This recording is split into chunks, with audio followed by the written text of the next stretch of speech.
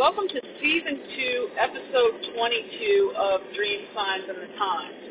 I'm Lori Lacey, and today we're going to talk about concepts that I've been wrestling with for, I would say, at least 10 years, and had an inkling about it for longer than that. And I'm calling it Innocenza, and that's Italian for innocence. And we have an idea of what that looks like through the lens of social and religious ideals and beliefs. But there are people on this planet who are very pure of heart, and I know a lot of them. And the way I sort of define the Innocenza type is that they have a default mechanism where they go back to the pure state despite what the world does to them. Now, this is not to exclude anyone else on the planet who has, like, this want to do good. That probably puts you in that sort of category.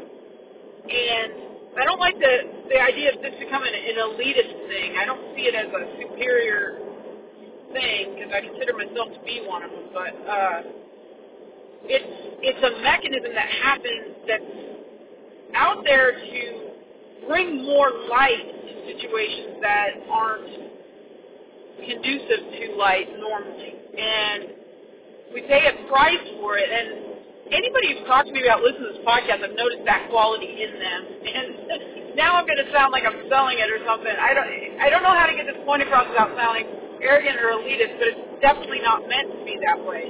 I hate things like, I know that people believe in this indigo child thing and the starseed thing.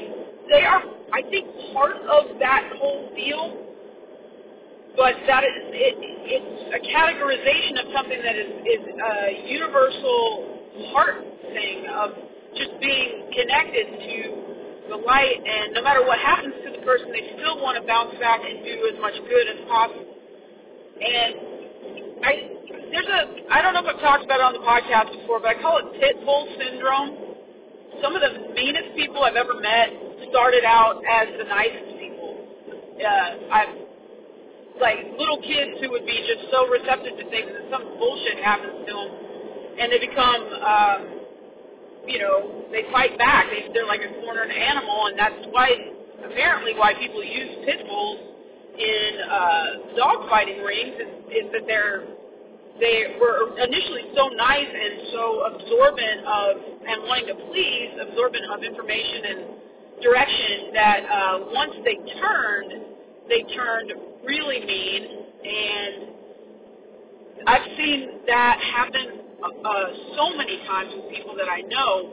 I had a friend once who was one of the nicest people I'd ever met, and then some switch flipped, and that person became so mean, and I can't tell if that person had that Innocenza quality or not, because the person seemed to revel in the feeling of being mean after that, or sarcastic or whatever. And that could be the archetype of selling your soul to the devil or whatever. And I don't see this person as evil. It's not an evil thing. That's the sort of extreme religious way of processing that particular thing. So there may be different ways that people handle this Innocenza quality, where they turn mean and then they stay on the dark side. Typical Star Wars Anakin. Anakin's a great example of that. And then he comes back and you find out that he's still like Anakin underneath all the Darth Vader shit. But one thing I noticed when working with addicted people is most of them have that quality.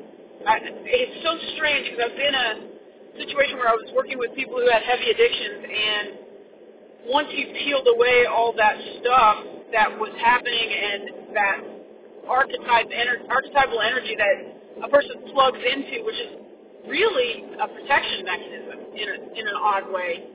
Being addicted means you have a singular purpose and you don't have to deal with other things, and you accept these horrible things that are going on because it's part of that thing.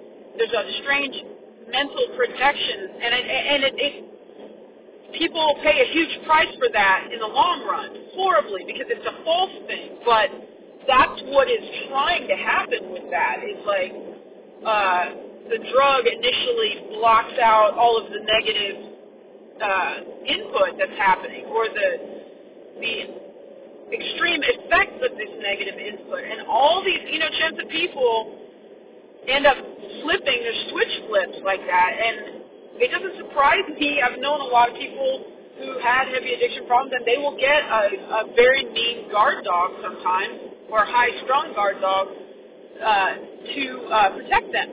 And sometimes it'll be a pit bull. It's fascinating to me because it's like they know that energy was similar to theirs, and then some shit jacked with them early on in life.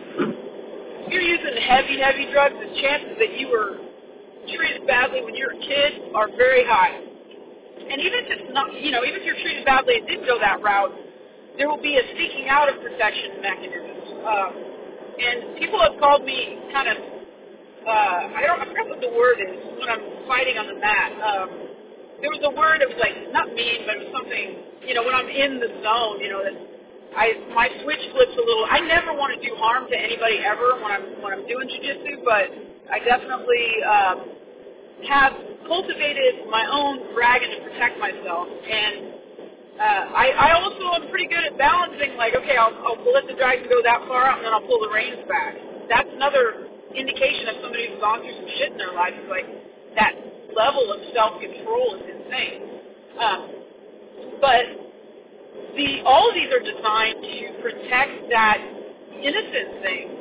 And everybody has it, I believe. I believe this innocent state is our natural state to a degree. There may be some plants in the world, planted people, not plants like Little Shop of Horrors type plants, but people in the world who are designed to create chaos. This planet has an agenda of its own that is fascinating to me. I'm starting to tap into what exactly is the human nature part, and what exactly the planet demands by its physics, by its energies that are, we sort of know what they are, and we may sort of distill them down, or distill them to these components and elements and neutralize sort of categories and all that. And I don't blame us for that, because there's some weird shit going on. And so we're trying to wrap our heads around it and keep it from driving us to some of these extremes that happen here. And I guess I've got this idea that maybe somewhere else it's not like that, but we live on Earth, and I don't know where that standard might be coming from in my mind that I would be comparing to. Maybe it's the state on the other side. Maybe that is the pure innocent state, because there's no way to fuck up or no way to cause harm. And I'm not here to moralize choices people make in order to deal with these things. That's the part where we want to be all high and mighty and be like, well, you were innocent, but now you're fucking, polluted or dark or whatever. It's not like that. That pure part of us is always reachable. It's always there. And some of these people who are on the planet to promote the light or propagate the light somehow and go through these earthly fucking shit show things and get pulled off center, pulled off into this pain mechanism where we're operating from that pain lens and perspective. And you notice when you're down or you're sick or everything, you process that all through that fight or flight mechanism. And it can have these emotional charges and emotional difficulties that just make reality seem that thing. And finding the light, fighting hard to get to where we can see the light and feel it in ourselves, it's not easy. And we live in times where people are activating all that shit with propaganda and media and bullshit. And I really want people to operate in conversation with me, not in that mode. I recognize it now and not take it personally, because it's a default to this prescribed idea of how we're supposed to react under certain circumstances. And when I talk to people and they find themselves reacting horribly sometimes to something, or, God, I'm upset and I don't fucking know why, you know that they want to go back to that light state, and I want to go back to that light state. And that's what feels truly natural to us. But, like, I'll have a conversation and I'll be talking to different people in the same day, and I'm like, what the fuck has set us all off? Why are we all going into this same sort of pain mode? It doesn't matter what it looks like per se. It's kind of whatever our weaknesses are or the shit that we're dealing with, that mechanism gets set into motion and we are blinded to our own life. And so I think the worst person in the world has this light, and worst person by sense, like adds harm, chaos, whatever's in the world, has this light capacity, and some of those people that do the worst harm are the ones who are so disappointed that their light wasn't honored early that they became the problem. They're like, okay, I'm going to become like that person because they obviously stole something from me and they're the powerful one. And that's a hard decision to make, especially if you're a child. And this is not to give people an excuse. Damn it, it's not to do that. It's just an explanation for what we're dealing with. There is no excuse. When somebody attacks you, I'm all about running like a motherfucker or fighting back or whatever it takes to protect myself. That's part of the game here. Protecting, staying alive, living the best possible life that we know how, and protecting the light in us and propagating the light under as many circumstances as possible. And there have been times on the planet we're used to having it fairly calm, not totally. If you've been in the military, you've seen some shit, but totally, like, relatively calm. And then, 9/11 happened, and we got a feeling for what it was like to be maybe in World War II or other places where it was like, here it is. Here is the chaos. Here is the evil unleashing itself.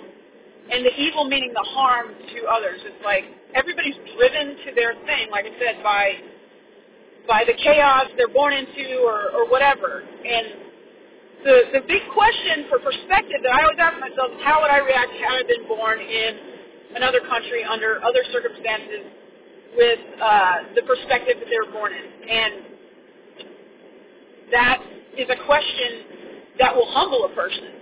You may not come up with an answer, but it will humble your ass. It's like, oh, fuck. If I've been starving in any given country and somebody hands me a ticket out of there if I do some kind of weird-ass thing, what's it going to take to refuse that? I don't know. Or maybe I do know in a certain way because of certain things that have happened in my life, but maybe not to that extreme.